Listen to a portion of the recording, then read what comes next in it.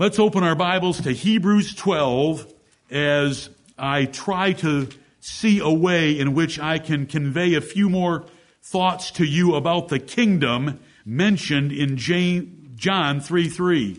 Right now we're turning to Hebrews 12. John 3:3, Jesus said to Nicodemus, "Except a man be born again, he cannot see the kingdom of God."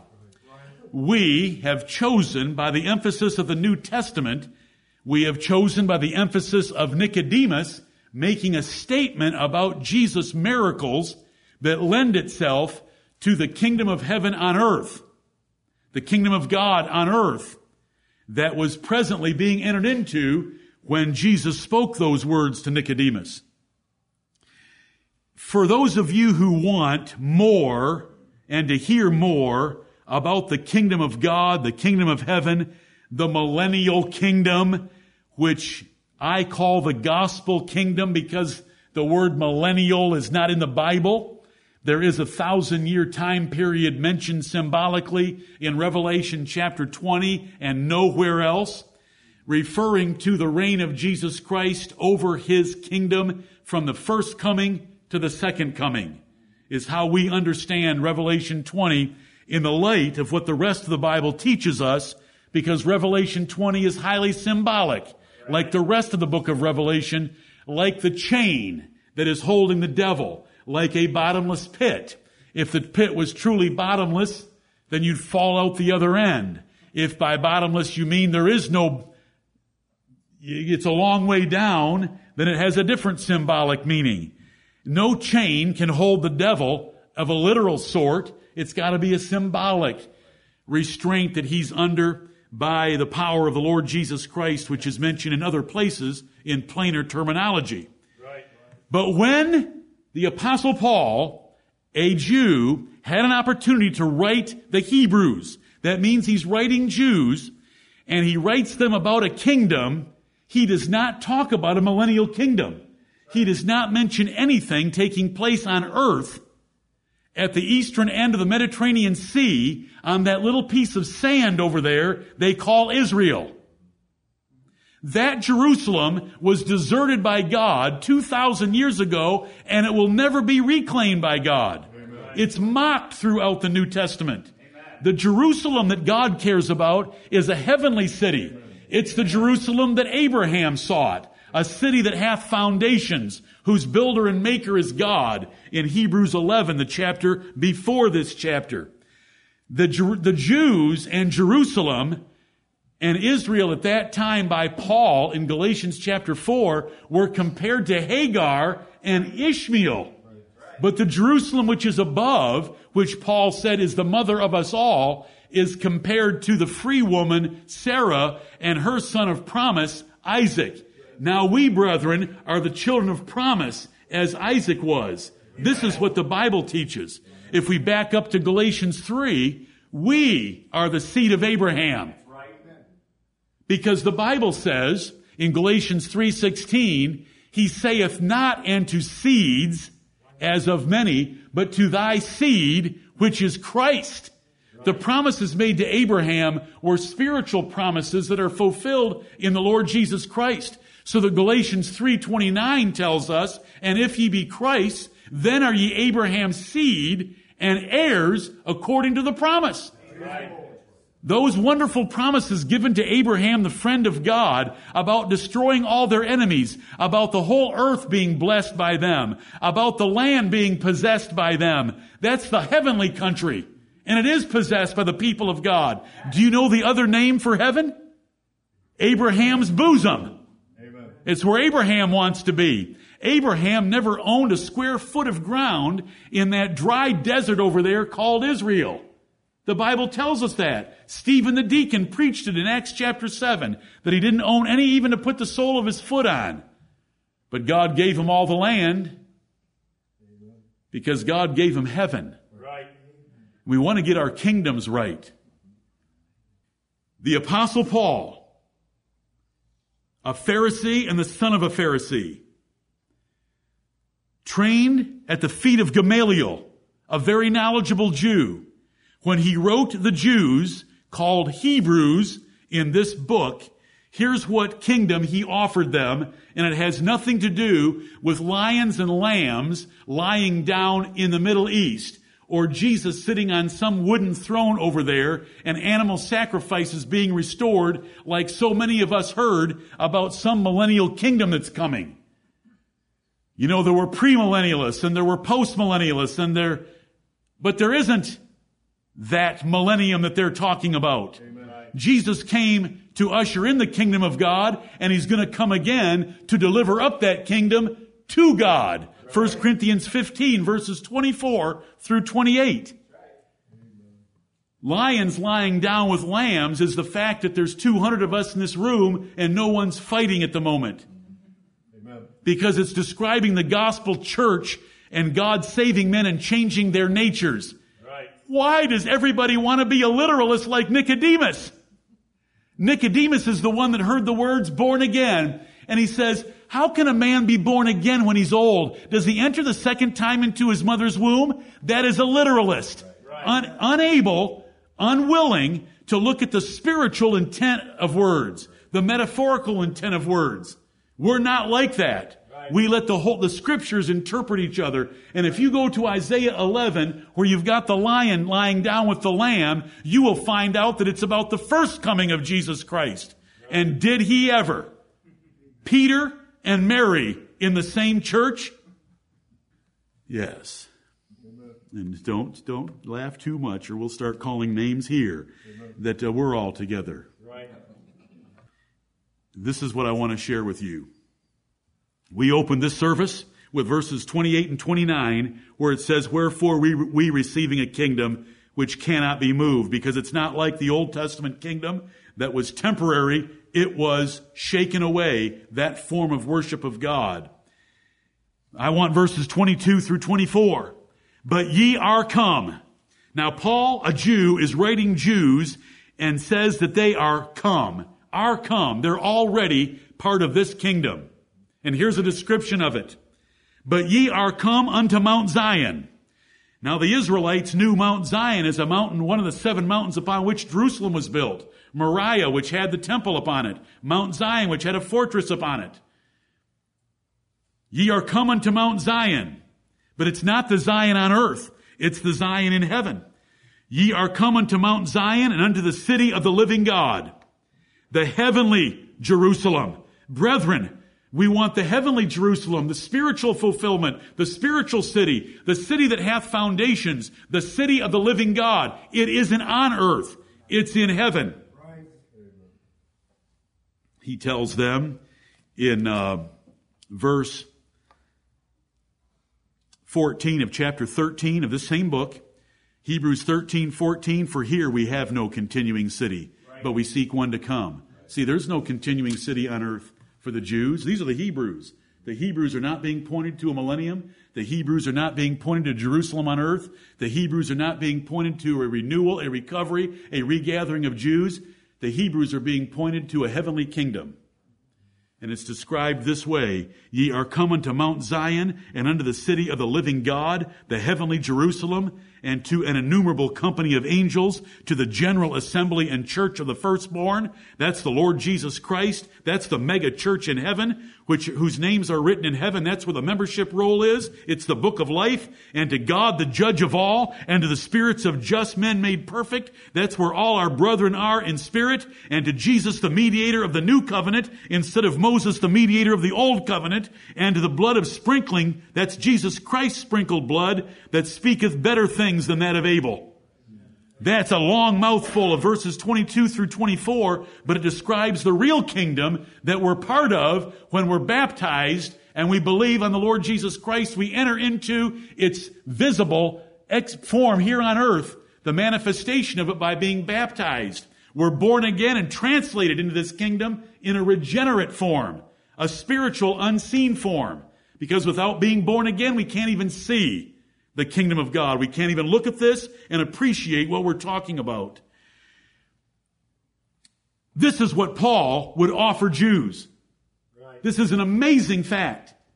And when you look at the document and the sermons on our website called The Gospel Millennium, it's based a great deal off of this. because this is what Paul offered Jews. There wasn't something else to offer them out in the future. We have been taught, many of us were taught in the past, that in the time to come, the Jews would be God's chosen people again. The Bible tells us so plainly that God has broken down the middle wall of partition between Jews and Gentiles and united them together in one body in Christ. Amen. There isn't a difference and a distinction anymore. Right. If there's any distinction at all, God's forsaken them except a very few of them, and He's made up His kingdom of Gentiles. Right. Look at Matthew chapter 21.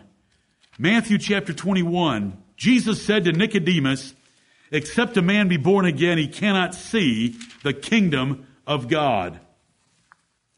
There's a universal kingdom of God's rule over all things anywhere. That's taught in the Bible. Many verses can be raised for it. His universal kingdom. There was an Israelite kingdom that was God's rule over the Jews as a nation. David was its favorite and greatest king. There's a regenerate kingdom where we're spiritually translated out of the kingdom of darkness and into the kingdom of God's dear Son. Colossians 1:13. That's an operation that God performs by making the internal change of us, delivering us out of the captivity of the devil and translating us into obedience of the Lord Jesus Christ. Ephesians 2 would put it this way: we've been raised together to sit together in heavenly places in Christ Jesus in a vital way by our connection to Him. There's the gospel kingdom, which is the visible, more of a visible, external, baptized into it kingdom, where we choose to submit to the rules of the king and follow kingdom conduct. And I call it the gospel kingdom because wherever the gospel was preached in the New Testament, the kingdom was preached. Wherever Jesus was preached, the kingdom was preached. And gospel preaching, the gospel of the grace of God, is the gospel of the kingdom and Jesus Christ as that king. There's a heavenly kingdom. When the gospel kingdom on earth will be received up to join the saints that have gone before us, and the whole group together will be the heavenly kingdom. Paul spoke of looking forward to the heavenly kingdom when he would get a crown of righteousness in 2 Timothy chapter 4 and verse 18. If we make our calling and election sure, then an abundant entrance will be ministered unto us into the everlasting kingdom of our Lord and Savior Jesus Christ. Because while we're down here as members and citizens of His kingdom, it's only temporary until we're received up into glory and are in the permanent and final state of that kingdom. Let me share this passage with you. Matthew 21, verse 33. There's a householder. The householder is God. He planted a vineyard. It was His kingdom on earth. It began as the Israelite kingdom for 1,500 years before John and Jesus. He hedged about and He took care of that nation of Israel and blessed it and let it out to husbandmen. He gave it to the Jews. And He went into a far country in this parable. The time drew near for fruit. He sent servants to gather the fruit from His vineyard. That is obedience and worship from the kingdom of Israel, from the church of God of the Old Testament. The husbandman took his servants and beat one and killed another and stoned another. Verse 35. That's how the Jews treated the prophet sent to them. He sent more servants than the first. In verse 36, they did the same thing. Last of all, He sent His son. He reasoned, and according to the proverb, they'll reverence my son. Verse 38, when the husbandmen, the Jews, saw the son, they said, this is the heir. Let's kill him, and we'll seize on the inheritance. And so they caught the Son of God and cast Him out of the vineyard and slew Him in verse 39. Now Jesus asks a question in this parable. When the Lord therefore of the vineyard cometh, what will He do unto those husbandmen? Those men that He gave that vineyard to, what will God do to them when He comes for the fact that they killed His son? The Jews answered in verse 41, He will miserably destroy those wicked men and will let out His vineyard unto other husbandmen, which shall render Him the fruits in their seasons. The Pharisees got it right. Jesus saith unto them, did ye never read in the Scriptures, the stone which the builders rejected, the same has become the head of the corner. This is the Lord's doing, and it is marvelous in our eyes. You guys may be rejecting me, but I'm the headstone of the corner, and this kingdom is going to be built and lengthened and established and broadened, but not with you. Therefore I say unto you in the next verse, the kingdom of God shall be taken from you and given to a nation bringing forth the fruits thereof. And what was the nation that brought forth the fruits thereof? Gentiles. Taken away from the Jews, given to the Gentiles. And whosoever shall fall on this stone shall be broken. The Lord Jesus Christ and his kingdom, but on whomsoever it shall fall, it will grind him to powder.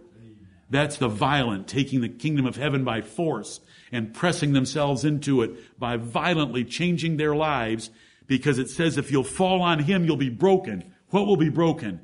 Your rebellious, stubborn, independent, selfish spirit will be broken to fall upon Christ and confess him Lord of everything in your life. Or he will fall on you like he did the Jews 40 years later and ground the nation to powder. Verse 45, and when the chief priests and Pharisees had heard his parables, they perceived that he spake of them. But when they sought to lay hands on him, they feared the multitude because they took him for a prophet. So there's about three categories. There's some that took Jesus for a prophet. There's the Jews that wanted to kill him.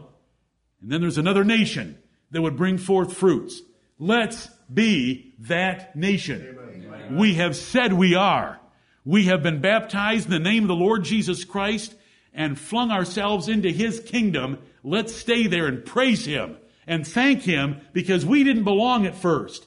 This was a Jewish setup on earth, but God changed it by their rebellion. The Apostle Paul said in Acts chapter 13, you've judged yourselves unworthy of everlasting life. Lo, we turn to the Gentiles. And when the Gentiles heard this, they were glad and glorified the word of the Lord, and as many as were ordained to eternal life believed. Acts 13, 45 through 48.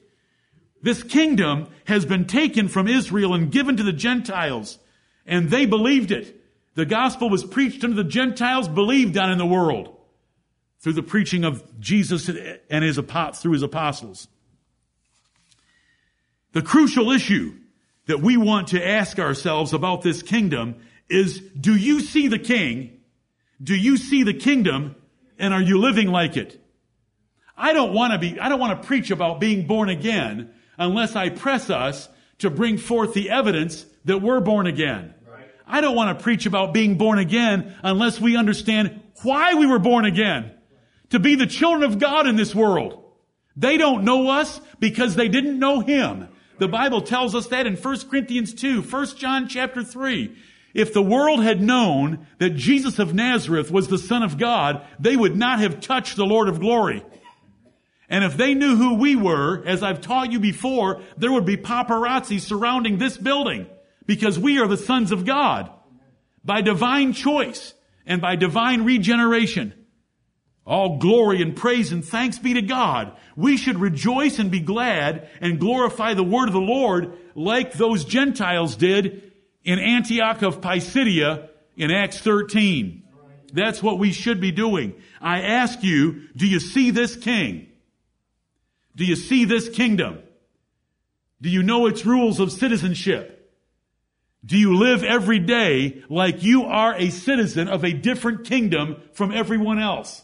That you have a king and you have rules of citizenship that are different from how other people live.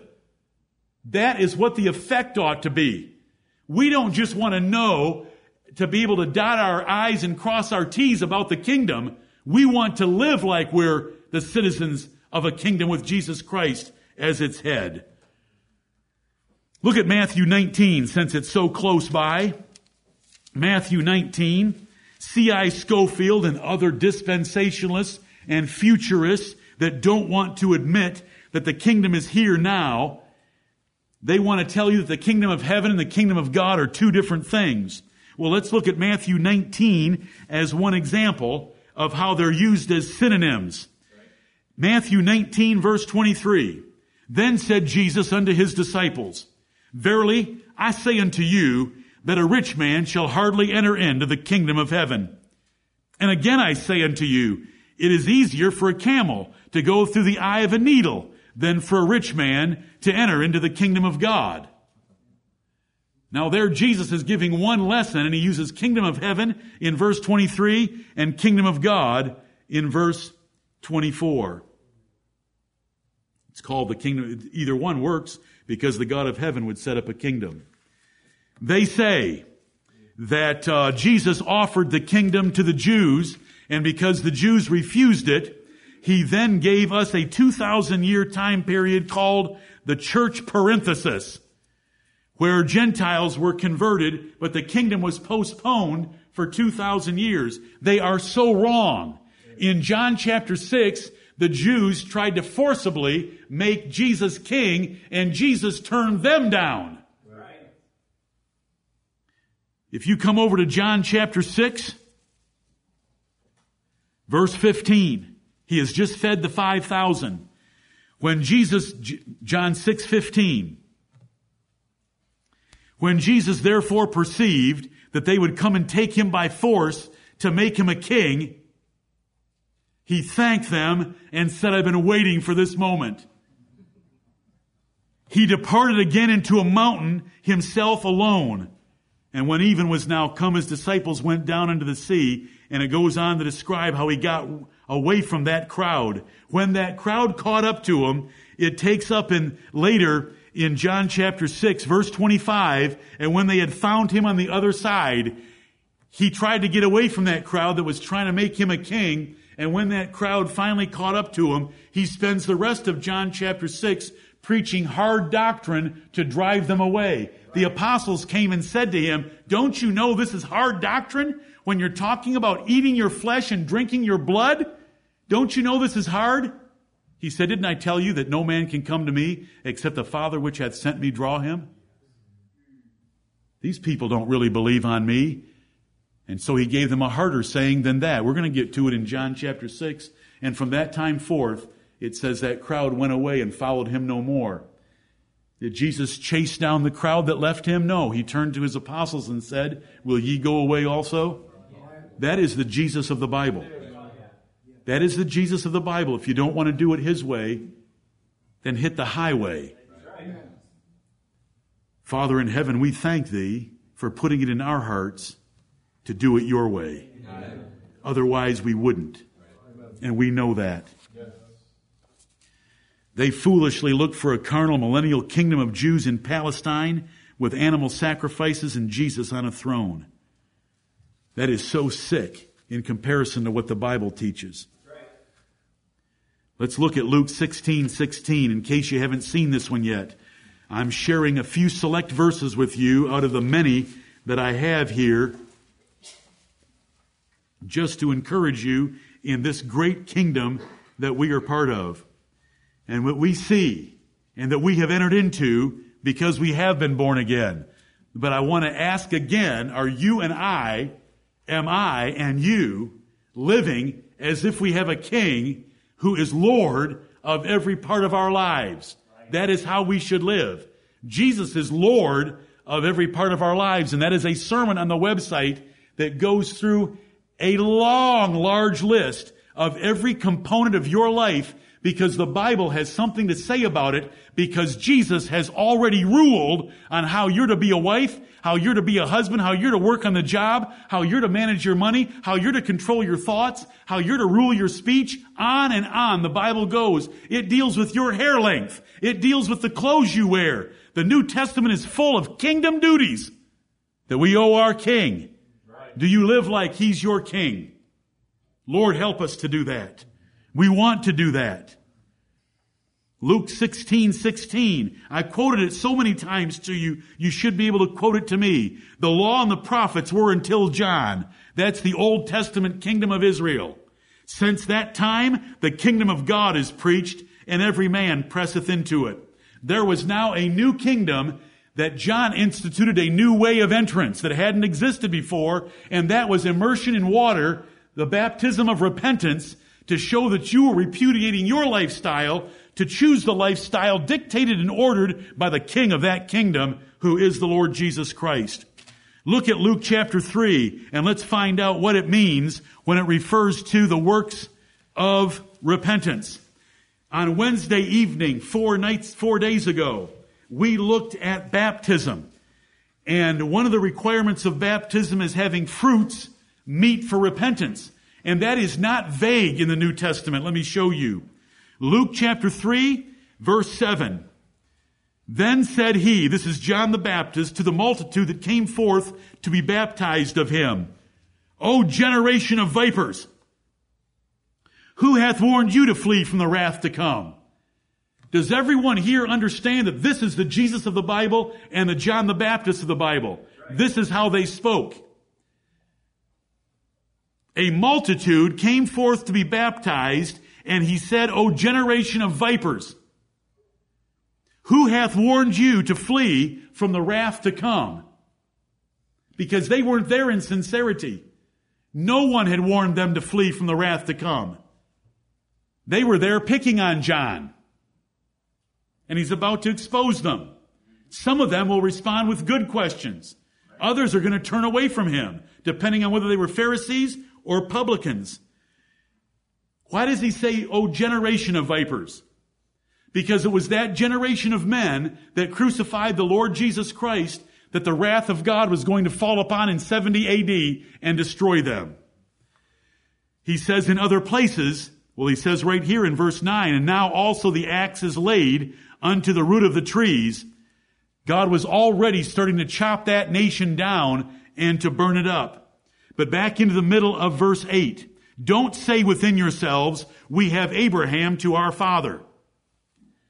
For I say unto you that God is able of these stones to raise up children unto Abraham. He had started that 8th verse with the words, bring forth therefore fruits, meet, worthy of repentance. And so verse 10, the people, not the Pharisees, but the people asked him, saying, what shall we do then? He answered and saith unto them, he that hath 2 coats, let him impart to him that hath none. And he that hath meat, let him do likewise. If you've got extra clothing and someone doesn't have any, give them some. If you have extra food and someone doesn't have any, give them some. That is fruits, meet for repentance. That's love of the brethren. That's love of others that are Christ. That's love of someone God puts in your path that shows the changed heart of repentance. Right. Verse 12. Then came also publicans to be baptized, and said unto him, Master, what shall we do? And he said unto them, exact no more than that which is appointed you. Don't you pad your pockets by saying that a person's tax liability is greater than the Roman government has put upon them. Only charge what the Roman government gave you with honesty in business. Because that was a very tricky business, being a tax collector for a foreign government. Verse 14, the soldiers likewise demanded of him, saying, and what shall we do? And he said unto them, do violence to no man. Do not abuse your position as a soldier occupying a foreign nation. Neither accuse any falsely. And be content with your wages. Don't steal from the populace. What soldiers have done always is to steal from the people. And so it tells us right there, this is a very practical kingdom, isn't it? Very practical. Love, give, be honest in business, be content, don't break the law. As he goes down through people, publicans, and soldiers, as John the Baptist explains what real repentance is, and that's the changes that took place as men came into the kingdom. You know, you were a willing captive in the palace of the devil himself, but a stronger man than the devil came by and delivered you out of his palace. Amen. That's what Luke chapter 11 teaches us. When was the kingdom set up? During the kings of the Roman Empire, just as Luke described to us. John and Jesus taught that the kingdom was at hand, and it was. Men were pressing into it, as we just read. Did Jesus cast out devils by the power and finger of God? Yes. That meant that the kingdom was there. And so forth and so on. How does the kingdom of God or of Christ relate to the church and churches? Local churches of Jesus Christ are visible outposts of his invisible kingdom. You know, this is kind of visible. But what the world doesn't see is a spiritual union that we have among ourselves and with Christ and the saints that have gone before us. It is an invisible kingdom to them. They just think that it's a bunch of nuts that have got together to worship someone else that they're calling king. And that's what the Acts of the Apostles tells us about. Local churches are subsets of the kingdom of Jesus Christ, but not equal to it. Baptized believers between churches for various reasons are still in the kingdom of God because you entered it by baptism. Thus, the superset of the kingdom includes Christ's churches and believers and those that are in heaven. And they're not part of a local church. They're part of the general assembly. And the angels are part of it. But they're not part of the family of God. And you know, we can divide and slice and cut for you to see the different aspects of it because they're not part of the family of God. They weren't adopted. So in Ephesians 3, we're the family of God. Most of the family's in heaven. A little bit of it's left on earth. And we're soon going to be gathered together in one body, in one place by the Lord Jesus Christ, which is what Ephesians 1 was about. And I preached it to you not too long ago. The church that's above is called the General Assembly, and it's everybody's name that is written in the book of life. We're in the book of life. We're part of that kingdom, but we're just not there yet. Right. Most of them are there. The angels are part of that kingdom, though they're not part of the family of God, because there are servants in that kingdom. The kingdom was present with John, but there wasn't a local church on earth. Baptized believers entered his kingdom, but local churches didn't exist for several years. You enter the kingdom by repentance and baptism to Jesus Christ before church membership. The kingdom is always singular, but local churches are always plural. It's the churches of Galatia, it's the churches of Asia. The only kingdom equals church identity is the General Assembly or Church of the Firstborn of Hebrews 12, which is the big mega church. What happens to a man between churches? Is he outside Christ's kingdom? What if he obeys Christ as king to separate from a disobedient church? Right. Does he lose his place, power, and presence of Christ and his Spirit for obeying the king? No. Help me. No way. Only a few of you understand why I'm even saying some of these things. When men make the kingdom of God equal to a local church or denomination, they involve themselves in various heresies and problems. If you make the kingdom equal to and limited to the local church, then baptism is door to the church because baptism was the way to enter the kingdom. But then you get into a local church without mutual consent because there is no mutual consent to enter the kingdom. When you make the kingdom limited to the local church, then you have non-resident member heresy with no New Testament function at all. When you make kingdom equals to the local church, then you have perversions of Scripture like 1 Corinthians 6, 9 through 11. Why don't we turn there and let me read it to you? This will help you understand John 3:3. 1 Corinthians chapter 6. This is a corruption of a passage of Scripture that we don't want to corrupt.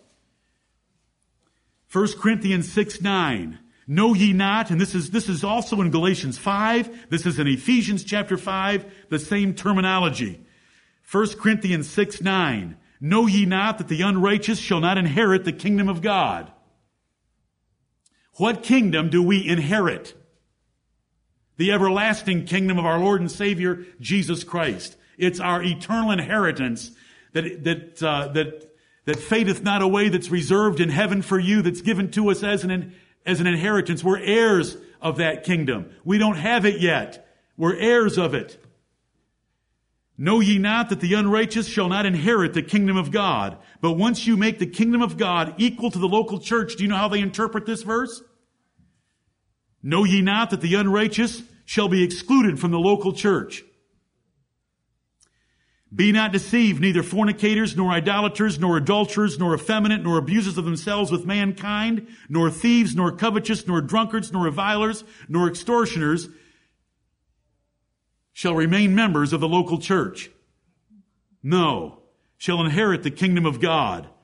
Notice what's under consideration here, verse 11. And such were some of you, but ye are washed, but ye are sanctified, but ye are justified in the name of the Lord Jesus and by the Spirit of our God. We are talking about something far higher than local church membership. We are talking about acceptance with God by being justified by Christ and sanctified by the Holy Spirit. Right. Kingdom, when you limit kingdom to local church, ministers are neutered outside the church and cannot do anything, because they have no kingdom authority if they're outside of a local church. What if a minister called by the Lord Jesus Christ to be a pastor separates himself from a church that is in error? Does that mean he loses the Holy Spirit? Does that mean he loses his ordination? He doesn't lose anything. Paul left Titus alone in the island of Crete to set in order all the things that were wanting on that island by himself. Kingdom. When you limit it to the local church, you lose the Spirit to obey the Spirit to leave a church. Okay, some of you don't know what I'm talking about, so I'll just let it go. When you die, do you think you're going to leave the kingdom of Jesus Christ? Are you going to leave local church membership? When you die? Yeah, when you die. When you die, you're out of the local church. What do you think we do with our membership? Just keep you there with an asterisk? Dead but still loved? No, we're gone from the local church membership, but boy, we're still in the kingdom of Jesus Christ, and bang, we transfer into the part that's in heaven, the large part. The spirits of just men made perfect. Don't have our bodies yet. That's why it says the spirits of just men made perfect. I chased a few rabbits, and some of you may not know where I was going with that, but some of you do, and I'm sorry that sometimes I have to do that. But it's not worth explaining all of it. What I want to explain to you is John 3:3, except a man be born again, he cannot see the kingdom of God.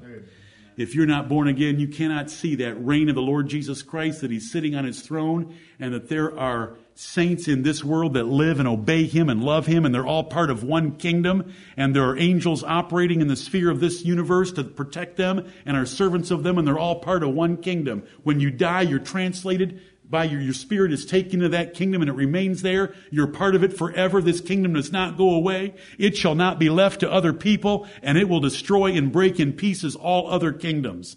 Amen. Right. And Jesus is king of it, the Son of David, sitting on his throne. May the Lord bless the preaching of his word. And may the most important thing of John 3:3 be to all of us: am I born again? Do I have the evidence of being born again in my life? Am I fulfilling the reason God regenerated me? Do I see the kingdom of God? Do I see the kingdom of God in such a way that it's changed my life? Do I live my life by the rules of the King of the kingdom of God? Those are the most important questions. That's the most important thing that we want to leave with today. There's a king. He's our king. He's Lord of our lives. He's Lord of every part of our lives. We can worship him passively, with him grinding us to powder, or we can worship him actively by us falling on him and breaking ourselves and breaking our foolish will and changing our lives to please him more perfectly. He is worthy of your total devotion. I am his ambassador, and I declare to you the words that Jesus said to Nicodemus: without being born again, you can't see it. Without being born of water and of the Spirit, you can't enter it. We have been born again. We have declared that we've entered it. Let's live like it. Right. Let's be faithful citizens of the kingdom of God. In Jesus' name, amen. Amen.